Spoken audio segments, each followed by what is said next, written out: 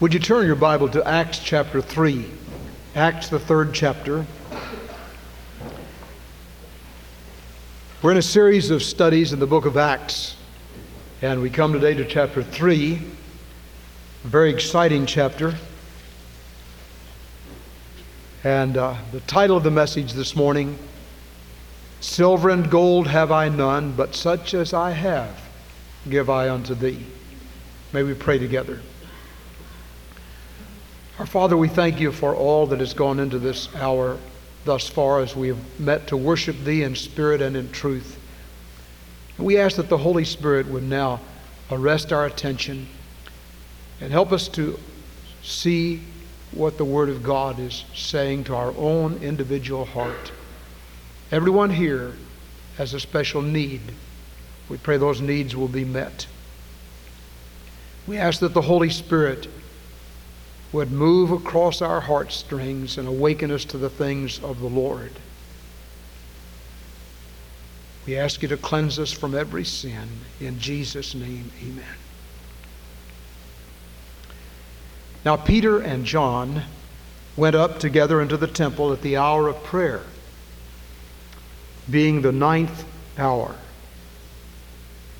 And a certain man, lame from his birth, or his mother's womb, was carried, whom they laid daily at the gate of the temple, which is called Beautiful, to ask alms of them that entered into the temple. Who, seeing Peter and John about to go into the temple, asked an alms. And Peter, fastening his eyes upon him with John, said, Look on us. And he gave heed unto them, expecting to receive something from them. Then Peter said, Silver and gold have I none, but such as I have give I thee. In the name of Jesus Christ of Nazareth, rise up and walk. And he took him by the right hand and lifted him up. And immediately his feet and ankle bones received strength. And he, leaping up, stood and walked and entered with them into the temple, walking and leaping and praising God. And all the people saw him walking and praising God, and they knew that it was the one who sat for alms at the beautiful gate of the temple. And they were filled with wonder and amazement at that which had happened unto him. And as the lame man who was healed held Peter and John, all the people ran together into them in the porch that is called Solomon's, greatly wondering. And when Peter saw it, he answered the people, Ye men of Israel, why marvel ye at this? Or why look ye so earnestly on us, as though by our own power or holiness we had made this man walk? The God of Abraham and of Isaac and of Jacob, the God of our fathers, hath glorified his Son Jesus, whom he delivered up and denied in the presence of Pilate, when he was determined to let him go. But ye denied the Holy One and the just, and desired a murderer to be granted unto you, and killed the Prince of Life, whom God hath raised from the dead, of which we are witnesses. And his name, through faith in his name, hath made this man strong, whom ye see and know. Yea, the faith which is by him hath given him this perfect soundness in the presence of you all. And now, brethren, I know that through ignorance you did it, as did also your rulers. But those things which God before hath shown by the mouth of his prophets, that Christ should suffer, he hath so fulfilled. Repent therefore and be converted, that your sins may be blotted out, when the times of refreshing shall come from the presence of the Lord. And he shall send Jesus Christ, who before was preached unto you, whom the heaven must receive until the times of restitution of all things, which God hath spoken by the mouth of all his holy prophets since the age began. Now, that's as far as we'll read in that section of Scripture. I want you to notice, as we look as a text at verse 6, then Peter said, Silver and gold have I none, but such as I have give I unto thee. Would you notice, first of all, they are at the beautiful gate of the temple. Now, it was just a little while before this that Jesus had been in the temple. He had cast out the money changers. He had stood for the things that were righteous and godly, and the ire of the public opinion of the people was raised against him. And a few days after that, Jesus was condemned to die on a cross, not for his own sins, but for our sins. And he who knew no sin actually became sin for us and died in our place. Now the resurrection had already taken place, and the disciples who had been scared out of their wits had now the power of God's Holy Spirit upon them, and they boldly declared the gospel of Christ. Come to chapter 1 of Acts. Theophilus is a Roman official, and Luke is writing this book, the first church history, to Theophilus. And in that section he records that the disciples came to Jesus after the resurrection, just before the ascension. They said, "Will you at this time restore again the kingdom to Israel?" And Jesus said, "It is not for you to know the times or the seasons, but ye shall receive power after the Holy Ghost has come upon you. And ye shall be witnesses unto me both in Jerusalem and in all Judea and in Samaria and unto the uttermost parts of the earth." The rest of the book of Acts is the unfolding of that little outline in Acts 1:8. Ye shall be witnesses unto me both in Jerusalem and in all Judea and in Samaria and unto the uttermost parts of the earth. As chapter 2 begins, the disciples were in the upper room. There came a mighty rushing wind, and they were all filled with the Holy Spirit and began to speak about Jesus in other languages. And folks that had come there from all over the world began to hear about Jesus in their own language. And they were amazed. And then they all came together, and Simon Peter stood up, the man who had denied Jesus, now a rock for Christ, filled with the Holy Spirit, stood up and preached, and 3,000 people came to Jesus that day. And they that gladly received the word were baptized, and they all continued in the apostles' doctrine and in fellowship and in the breaking of bread. Now this is a little thumbnail sketch behind chapter 3. Now Peter and John are going to the temple to pray. There were 3 times that the disciples used to pray, and the early Jews used to pray. They'd pray in the morning, they'd pray at noon, and they'd pray in the afternoon. Sometimes at 6 o'clock in the morning, and then at noon, and then at 6 in the evening. They were going to the temple to pray. And outside the temple was a beggar. A songwriter has depicted one sat alone beside the highway begging. His eyes were blind, the light he could not see. He clutched his rags and shivered in the shadows. Then Jesus came, and night was turned to day. When Jesus comes, things happen. The beggar, standing there by the temple, was standing at the right place. You know, it's interesting. When people have a need, they often go to the house of God or to the people of God. And that's rightly so. Now, there are some agnostics and atheists that are philanthropists and will help others. But the people of God have been touched by the Spirit of God. And there needs to be within us the milk of human kindness that would reach out to people and love folks in all of their needs. I think it's better to help somebody that doesn't need it, though you think they need it. They persuaded you that they need it,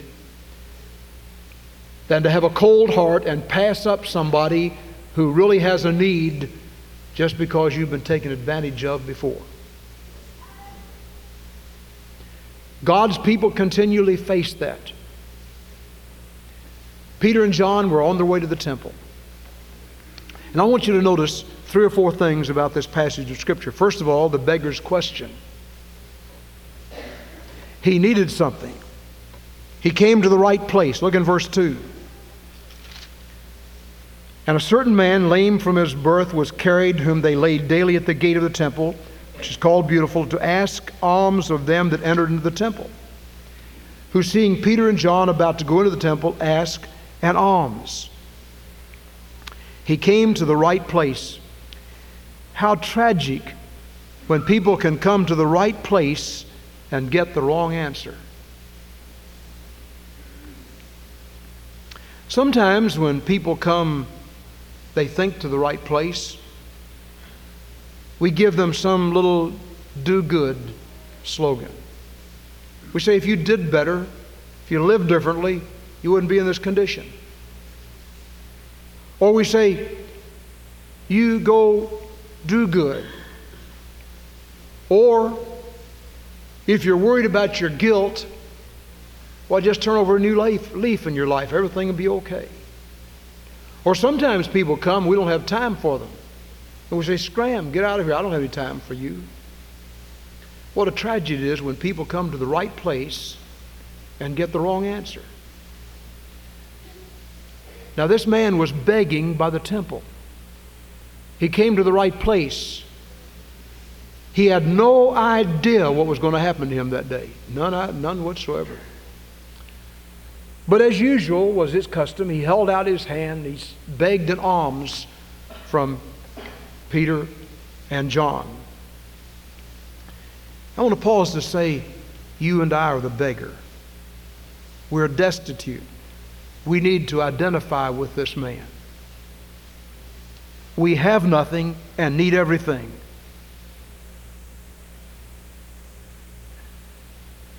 A person will not really ask for a drink of water unless he's thirsty. He will not ask for salvation if he is not aware of his need.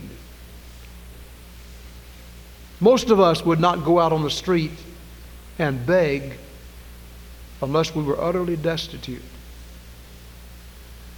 I've known of some respectable men who got in a hard place and their families had nothing to eat and their children were hungry and they dropped their pride and asked for some help. Now, you and I are beggars spiritually. We have nothing good in our own lives.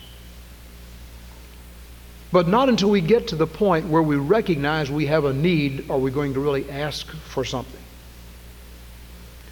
That's the reason most of the world today just brushes by. They don't bother coming to the house of God or coming to a Christian and saying, can you help me spiritually? And lots of times when we go knock on doors, we can knock on the door of a person that is destitute spiritually, in terrible hunger, spiritually, in terrible need. That person is so filled with pride, he does not ask. That was not true with this man at the beautiful temple, beautiful gate. He knew he needed something. And of course, what he thought he needed was some physical alms, maybe some money or some bread or a ticket to go down here and spend the night somewhere. He needed something. He came to the right place. And beloved, whether it's a physical need or a spiritual need, when people come to the right place, let's not send them away empty-handed. Let's help them. If ever there was anyone in the earth that could help people that are in need, it is those who know Jesus Christ. I want you to notice something else. The disciples' response. Look in verses 4 through 6. And Peter, fastening his eyes upon him with John, said, look on us. And he gave heed unto them, expecting to receive something from them. Then Peter said, silver and gold have I none, but such as I have give I thee. In the name of Jesus Christ of Nazareth, rise up and walk. The disciples gave the man attention. They looked at him and saw his need. And then they said, look on us. In other words, pay attention to what I'm going to say to you. Listen to what we are going to tell you. Now, some are so intent on their own need, they will not really listen to you. Some do not want what the people of God can give them. And some people of God take the easy way and give them what they've asked for when they did not give them what they really need.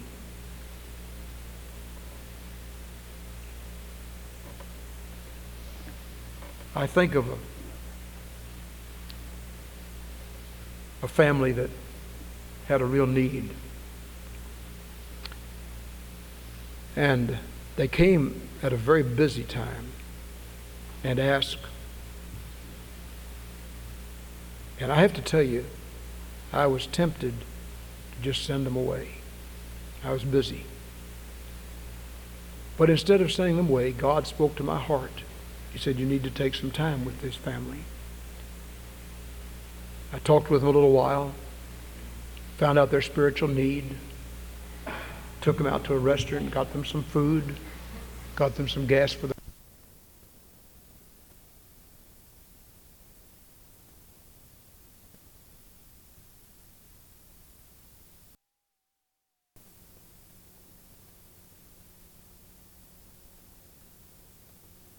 and I said, now look, I've been with you a little while.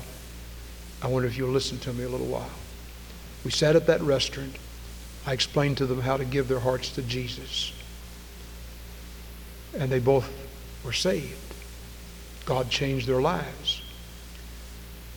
How do you know? Very seldom does this happen.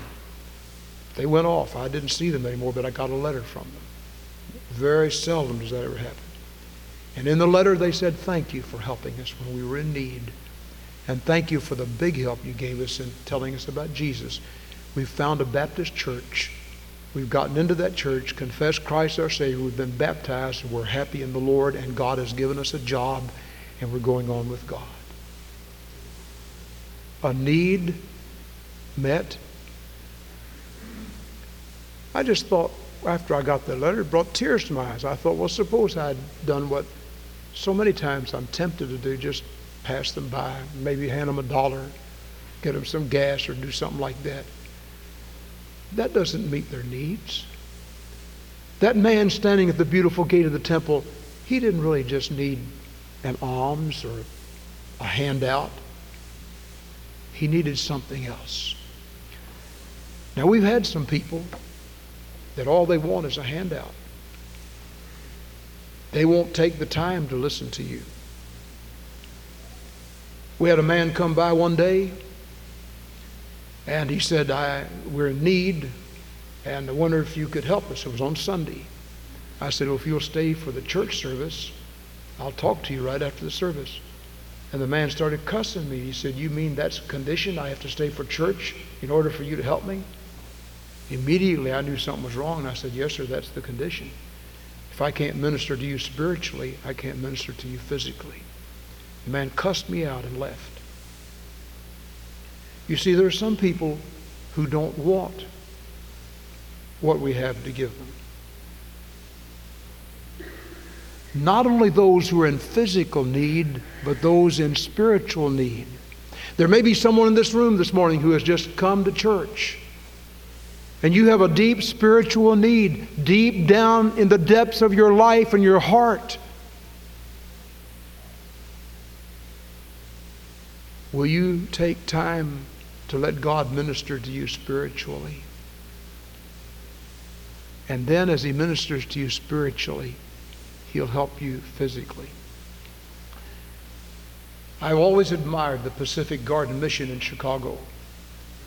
That mission has been in session. I don't think it's ever closed its doors since the latter part of the 1800s. Mel Trotter was saved there. Billy Sunday was moved by God at that place. Many other people have been moved by God. They've always had a rule. We'll minister to you. We'll give you a place to sleep. We'll give you some food if you're destitute and in need. But before you get the food and before you get the sleep, we have a preaching service you need to attend. Some of our folks have been there. We had a youth team go to that mission one day and have a service. And God blessed and people were saved that night. Some of you may have been there at that meeting. This man had a need. He recognized his need. He didn't know what his real need was, but he knew he came to the right place, the temple. And here were the right people, Peter and John, and he held out his hand, would you give us an alms? Now the response of the disciples Silver and gold have we none, but such as we have, we give you. In the name of Jesus Christ of Nazareth, rise up and walk. Now let me say this to you. Silver and gold will buy some things. It'll buy houses and lands and cars and pleasure and things and travel and rings and clothes. It'll buy a lot of things. But it cannot buy peace or joy or love or happiness. There's something deeper we need in order to have those inner quests met. Silver and gold will buy some things. This is what people really think they need. If I could just have $1 million, you'd still have the same old self to live with, same old person to look in the mirror at every day. And some of the most unhappy people in the world are folks that have $1 million. Some of the most unhappy people in the world are the movie actors in Hollywood who have all the pleasure, physical pleasure they could ever want, but they're miserable. Silver and gold have I none. In other words, Peter and John were saying to that man, what you really need is not what I don't have anything that you think you need. I don't have any money. I don't even have any food to give you. But what I do have, I want to share with you. And that man had spiritual sensitivity enough to stick around and let Peter and John minister to them.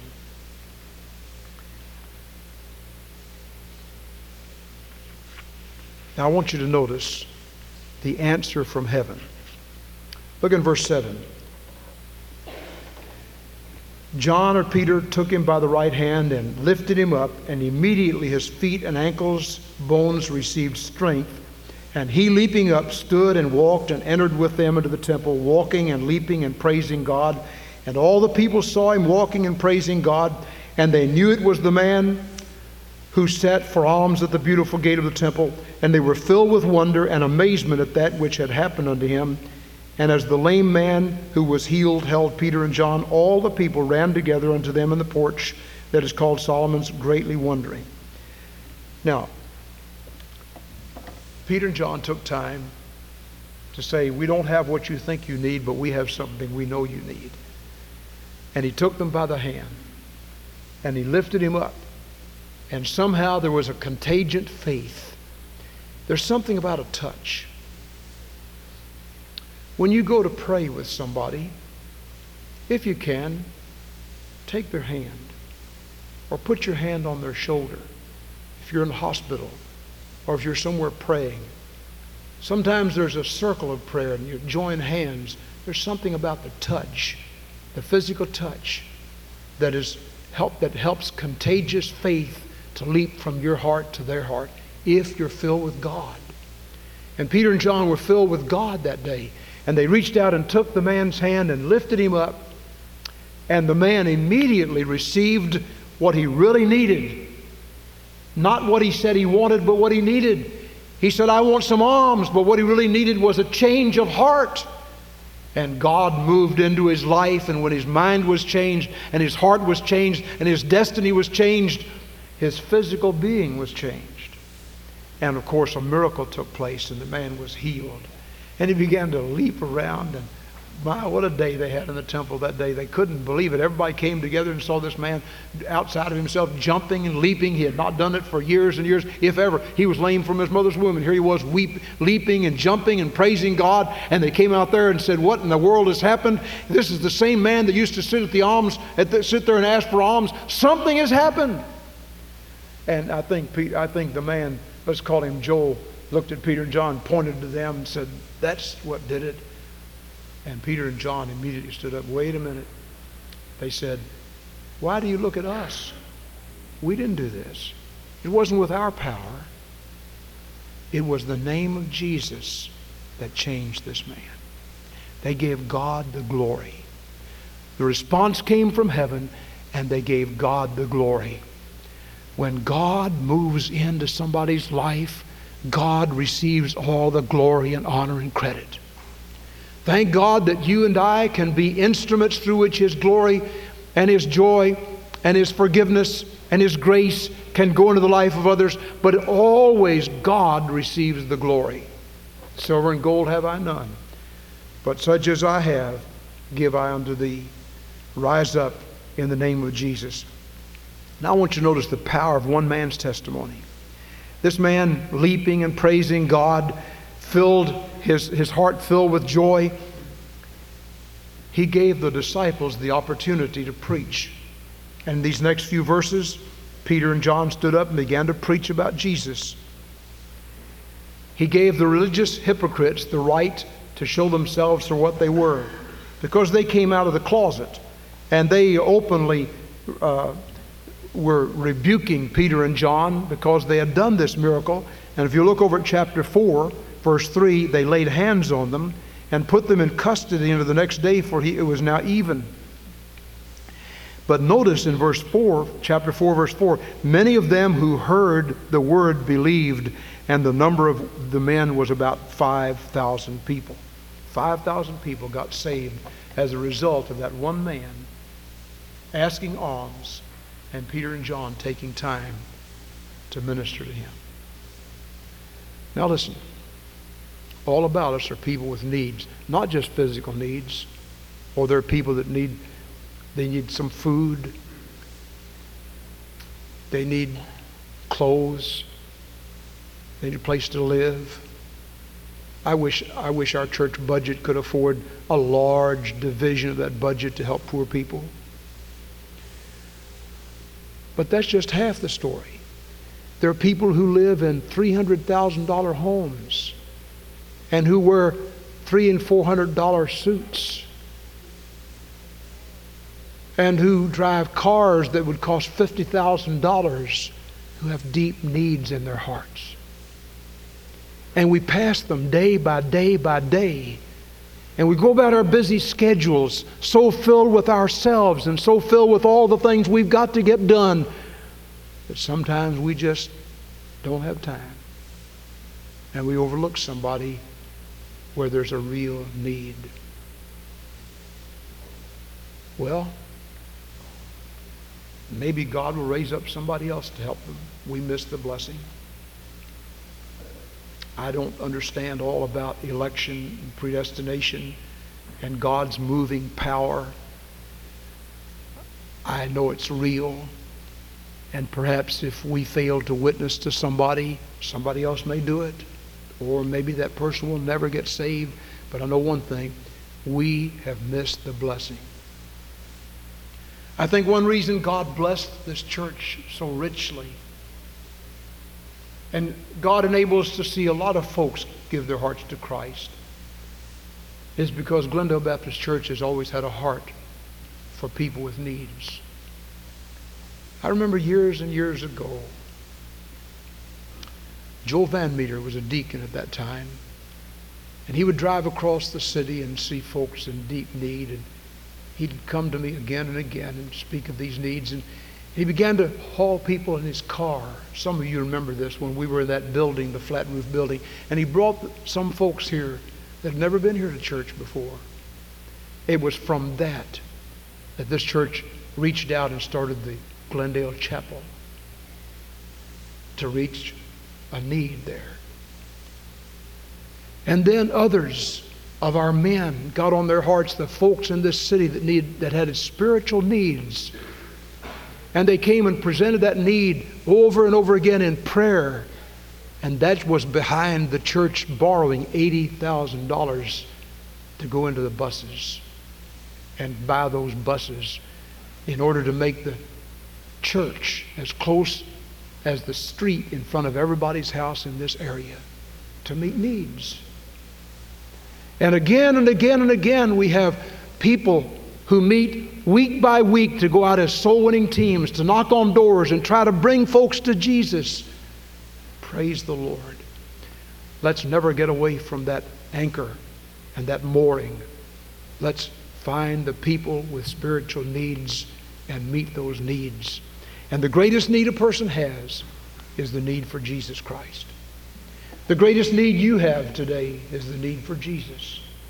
And I want to tell you, the reason this man got up and leaped and walked and praised God, and God so got hold of him that he got outside of himself, the reason for that was because God changed him. And when God changes, you're changed. You're changed all over, from the tip of your head to the feet of your foot, to the tip of your foot. God changes you. He changes your heart. He changes your mind. He changes everything about you. And when God changes you, you're a blessing, not only to yourself and to your family, but to other people. We've seen a lot of people blessed, a lot of lives changed. But let's think of the ones out there that still need changing. They need something. They don't know what they need. They may be standing on the street corner begging. They may come, ring the telephone and say, I need this or that or the other.